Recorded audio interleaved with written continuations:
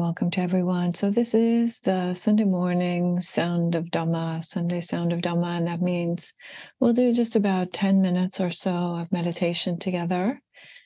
And then I'm going to offer a Dhamma talk, and then we'll have a bit of time for some Q&A or some reflections at the end. And so this morning, I think we're going to just do a mindfulness of breathing meditation. And so you can begin by settling into your meditation posture.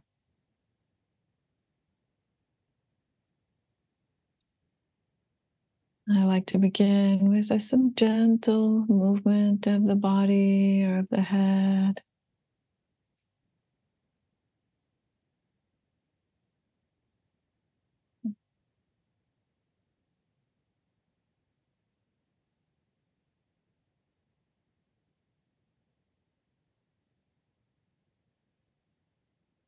And allowing the body to come into a balanced, upright position.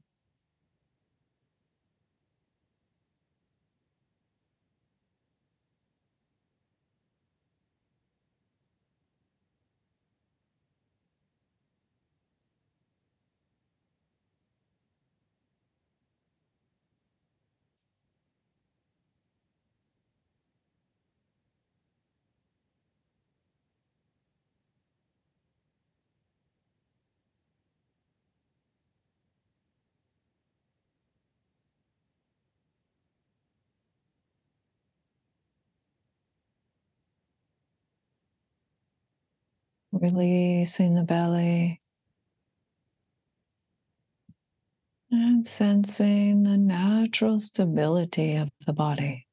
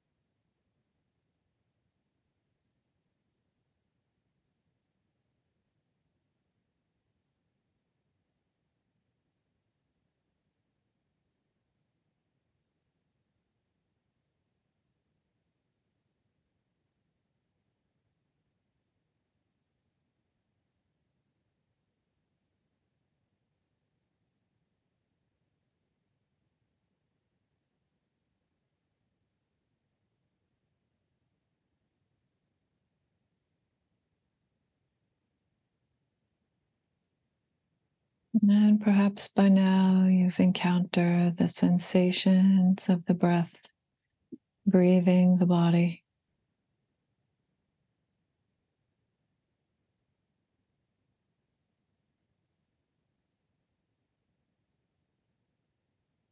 You can just rest your attention right there on the sensations of the breath.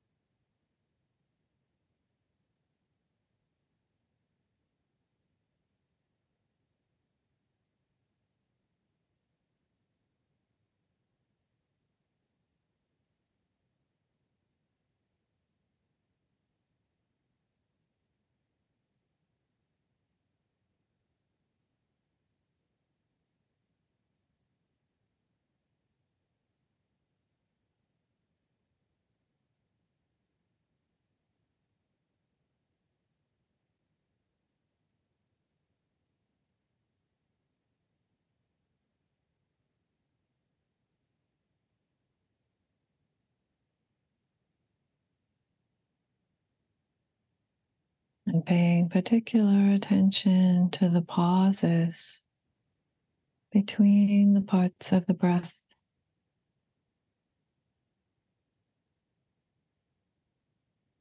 No need to change them, to make them longer or shorter.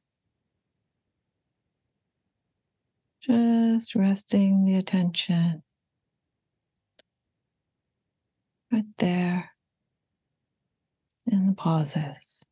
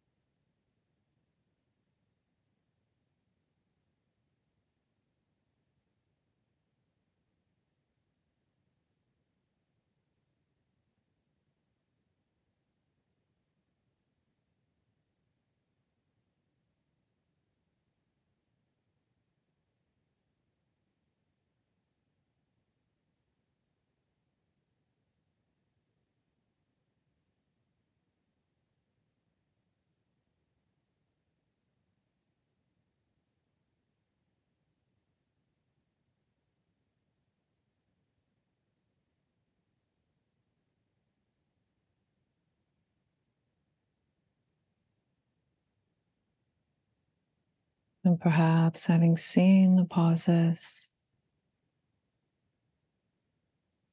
you can also observe the start of each part of the breath.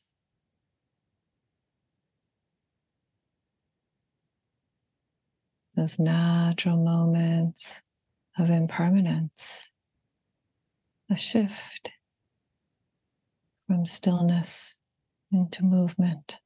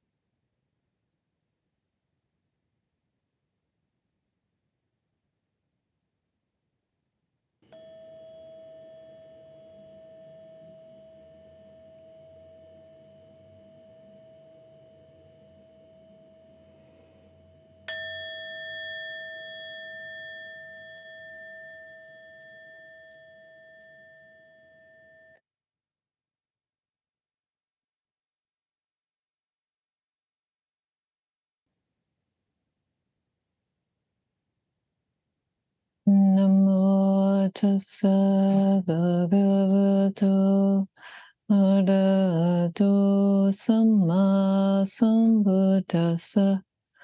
Namo tassa bhagavato arahato samma sambuddhassa. Namo tassa bhagavato arahato samma sambuddhassa. Bhutang dhammang sanghang namasami.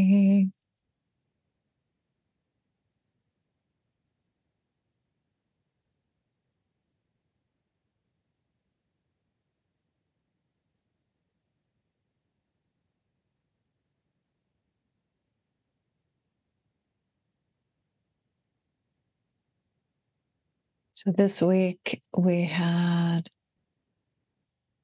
in some traditions, in some countries, a celebration of Buddha's enlightenment. December 8th. It's known in Japanese as Rohatsu. And that means literally the 8th day of the 12th month. And it is a day when folks in some Buddhist traditions have some special ceremonies and food and remember the Buddha, the historical Buddha. So I want to tell a little bit of his story this week, today. And to really begin by saying that sometimes the Buddha can feel very remote. He is a person that lived a very long time ago, maybe roughly 2,500 or 2,600 years ago in northern India and close to the current border with Nepal, a place where many of us have never been.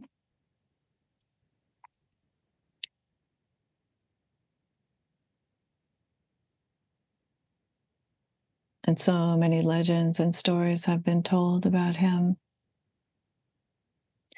But I really hope that today, at least, and perhaps going forward, that you can think about what the Buddha as a person really means to you as a person. So I want to tell a little bit about his story. So he was born to a family of nobility. Some people would say a prince, but they didn't really have a country the way we think about it now. But he was born into a family that was the ruling class of that area of northern India where they lived.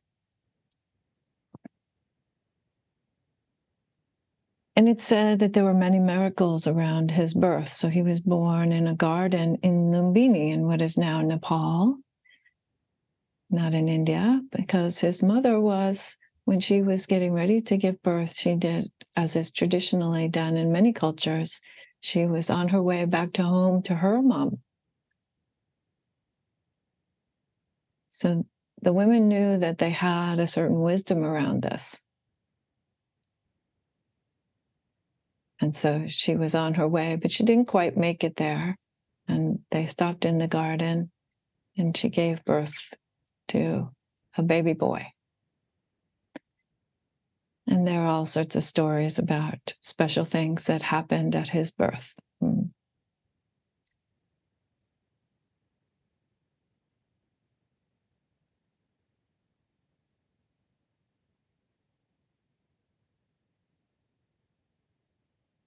But an important part of the story is that they went back home and his mom passed away. His mother died when he was 7 days old. And so he was raised by Pajapati, by his aunt, his mother's sister. So already we have in the Buddha's story some suffering, some difficulty, and some understanding that all of us, even if his mother had lived, even if Maya was her name, Maya, she was known as the Great Maya because she was, as I said, of the ruling class there. Even if she had lived, there was a great deal of kindness that goes into raising all of us. Somebody had to be kind enough for us to grow up and be here. And so the Buddha had this kindness that his aunt decided to help raise him. And Pajapati later goes on to be a very important person. She goes on to be the first Buddhist nun.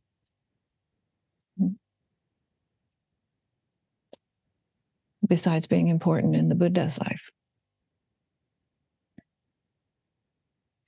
But he was a human being, so he grew up and he went through all kinds of things. They taught him archery and he fell in love and all kinds of things happened. And he had a life of a lot of comfort, apparently. As many elephants as he wanted. Yeah. And then what happened? Then something happened that was a big shift for him. And it said that he saw the 4 messengers. So he went out of the palace one day with one of the folks that would have been caring for him, one of the charioteers. And they went out and they saw an old person and a sick person and a corpse, which would not have been that unusual in India at that time. They didn't bury people underground the way we try to do now.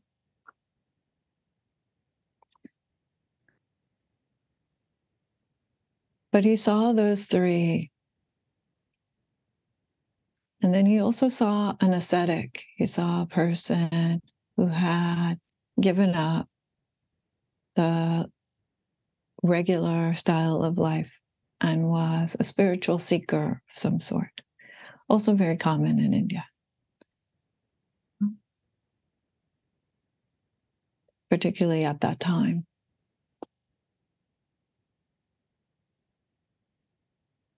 But it was this moment, he tells later, he tells the story that seeing these 4 messengers was a very pivotal moment for him. And so the way that we can understand this is that he suddenly realized his own mortality and the mortality of everyone around him. It hit home in a new way.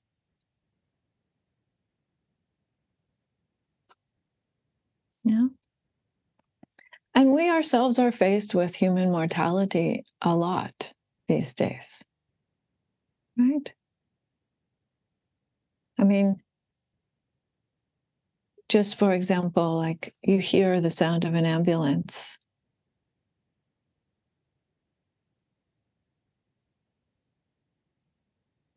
And if you choose to be, you could be faced with human mortality by hearing that sound. You would be thinking about someone who was old or who was sick or who was dying, who's in that ambulance.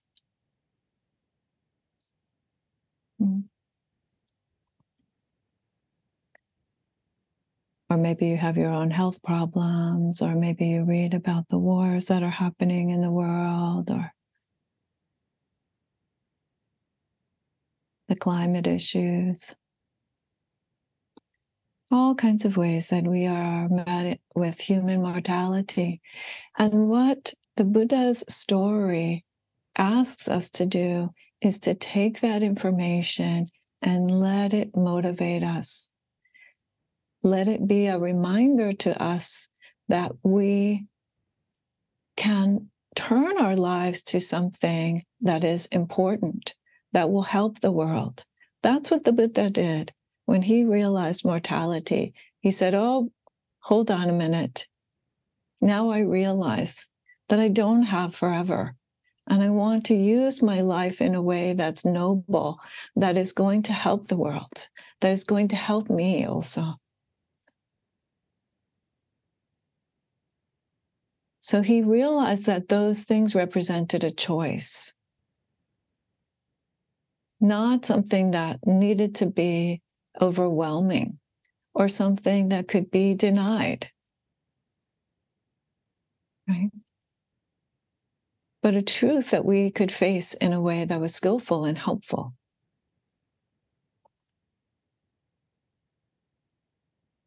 So he saw the 4 messengers and he set everything down and he left the palace, gave his horse away, cut off all his hair, and went off to be a spiritual seeker.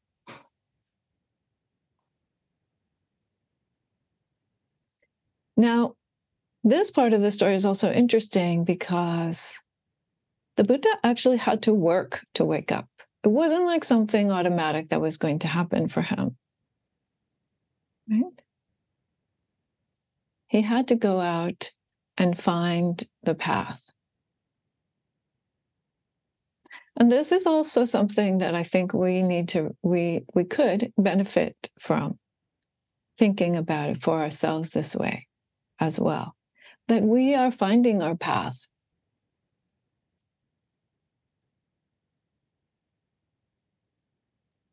Mm-hmm.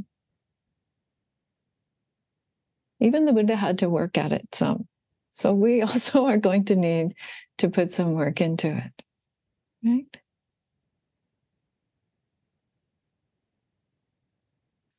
So he set off, and one of the things that he did was that he went to practice with a couple of the most well-known meditation masters of his time, Alara Kalama and Uddaka Ramaputta.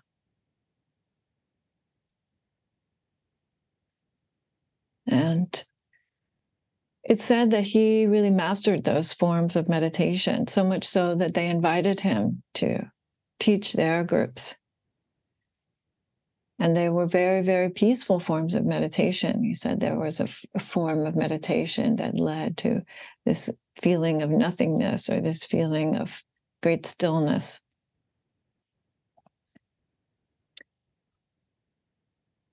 So even the Buddha had his teachers. He had some teachers. But he went through those things. He went through those meditation schools. But he then ultimately left. He ultimately said, this doesn't really resolve the problem. This doesn't really resolve the question. That's the burning question in my heart. Mm-hmm. So we know that just being quiet, just forcing the mind to be quiet, actually, because that was the style of the teaching, and we'll learn more about that in a minute. Just making the mind be quiet isn't the answer. That's not the point of what we're doing. When Buddhism says that ultimate peace is possible, it doesn't mean that. It doesn't mean just spacing out and avoiding life, running away from the palace, right? That's not it.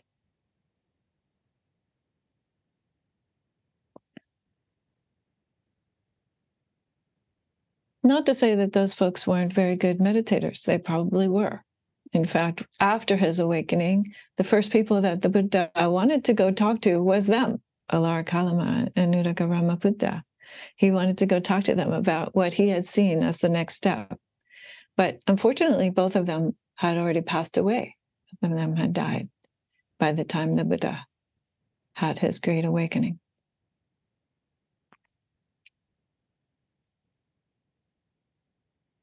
So the Buddha had these teachers, and instead he said, well, this isn't working, so I'm going to go try some other things. I'm going to go try my own way. So the first thing that he tried was he tried more mind control. Okay, so this kind of meditation wasn't the answer, so I'm going to try even more mind control. And I'm going to read to you just a tiny bit of the way that he says, the way he speaks about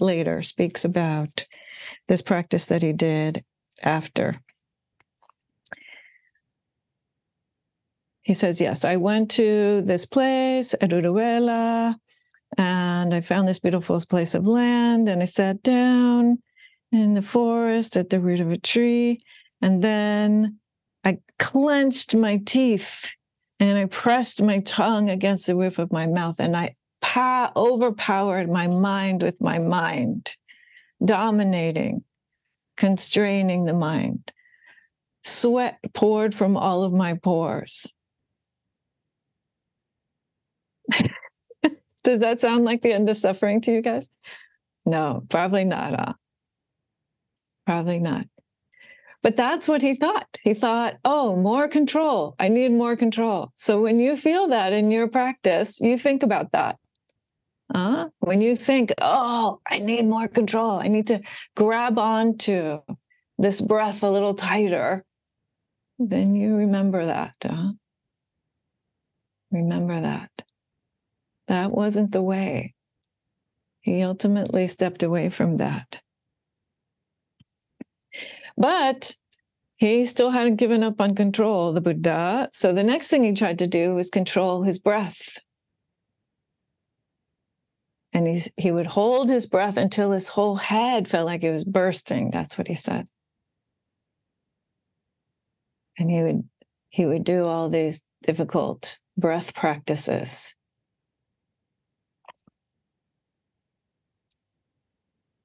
Again, because he felt like there was something about maybe controlling the body in this way that would help.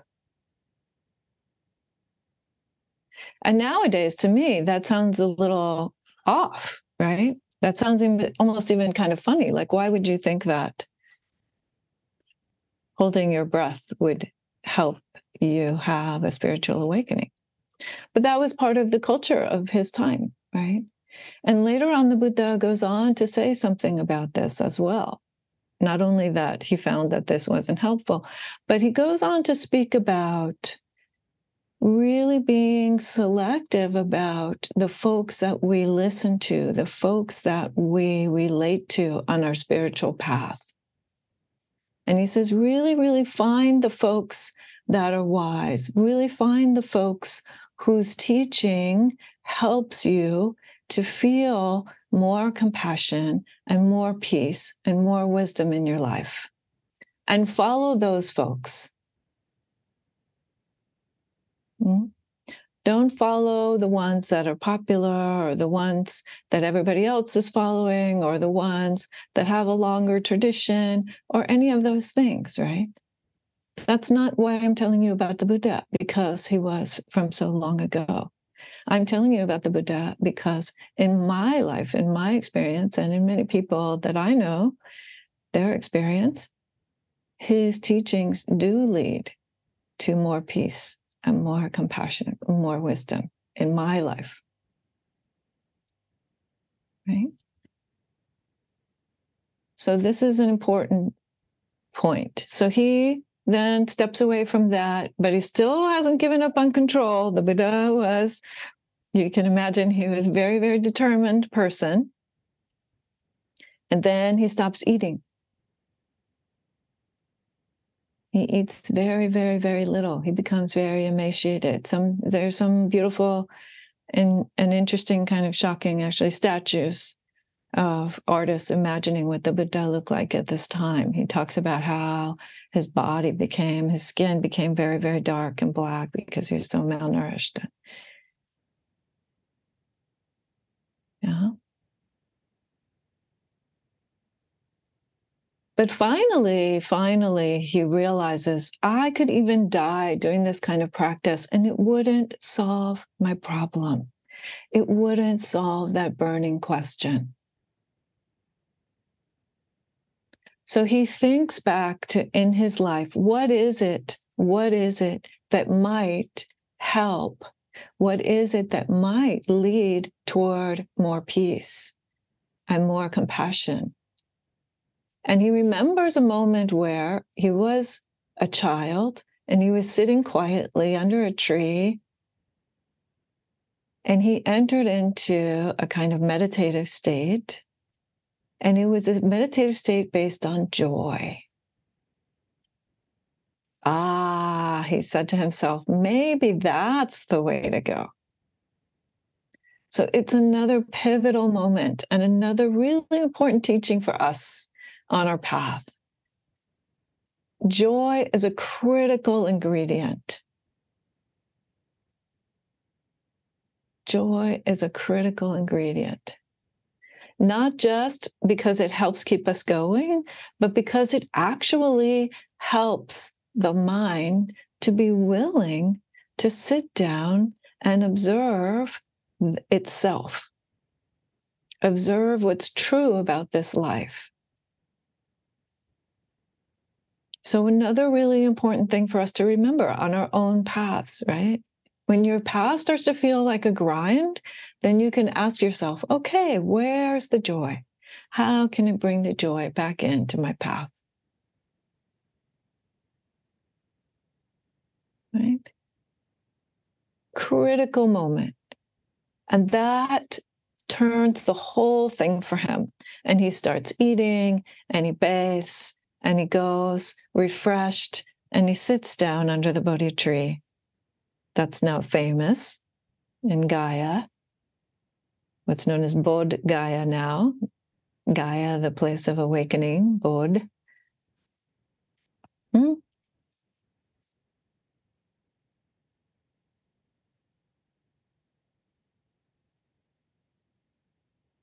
And he sits down and he says, well, I'm going to sit here until I wake up.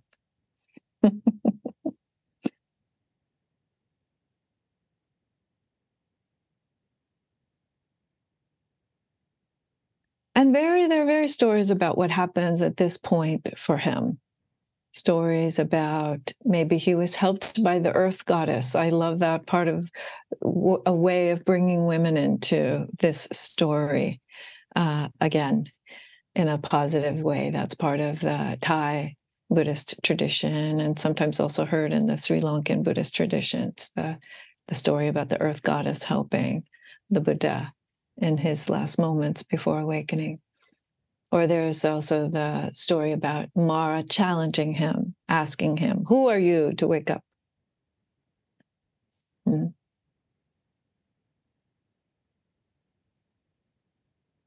But ultimately, what the Buddha speaks about is that he sits down and he goes through a process of learning about karma, goes through a process of learning about karma and how karma worked in his own past and in other people's lives, and generally, more generally known as the dependent origination, which I went over last week. And you can listen to that a little bit on YouTube if you missed it. That was the short version last week.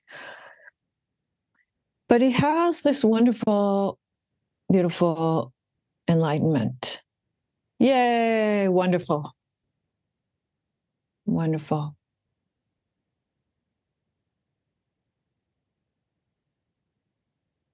And that would be a wonderful celebration all by itself. But then what happens? Then the Buddha gets up eventually after blissing out, is said, for about 7 weeks. Took a little vacation, enjoy, right? After all that hard work.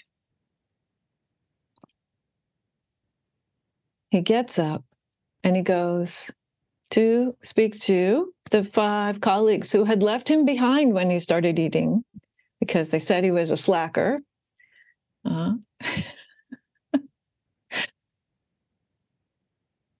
And he goes and he gives them what is known as the Dhammacakkappavattana Sutta, the first turning of the wheel, the discourse on the first turning of the wheel.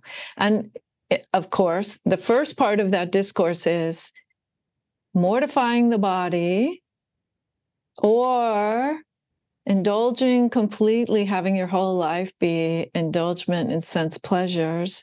Neither one of those two extremes are skillful. Right? So right away, he starts out by telling them something that he learned about his own path. And then he goes on to tell the Four Noble Truths. And I'll say more about the Four Noble Truths next week.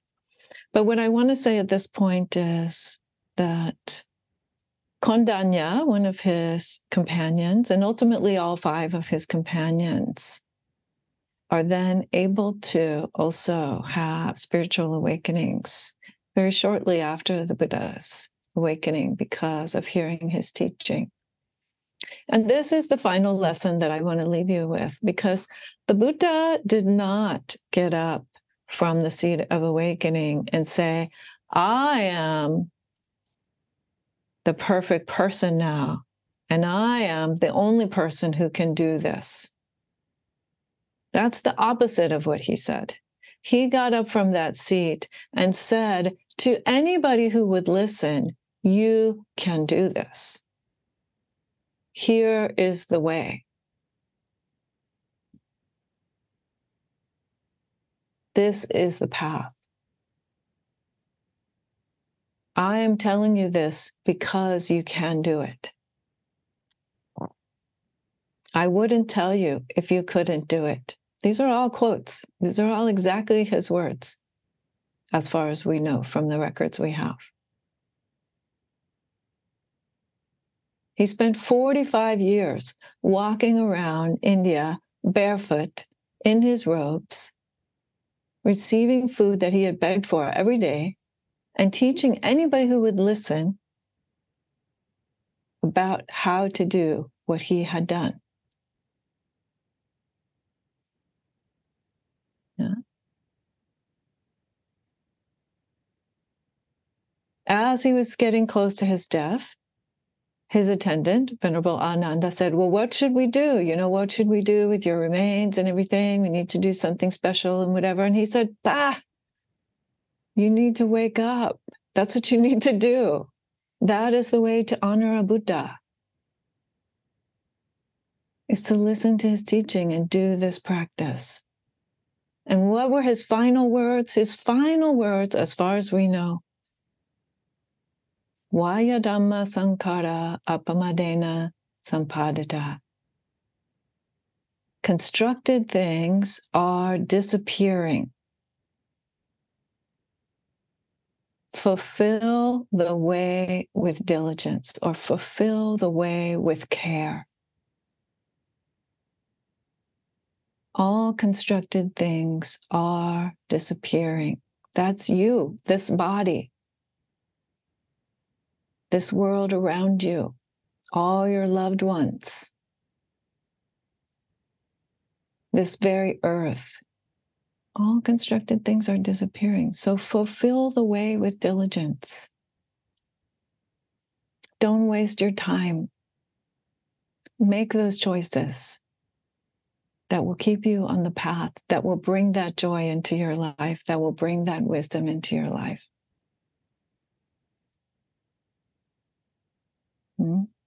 You have it. You have received that blessing. So make the most of it.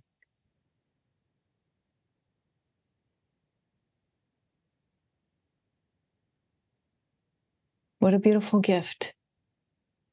Congratulations.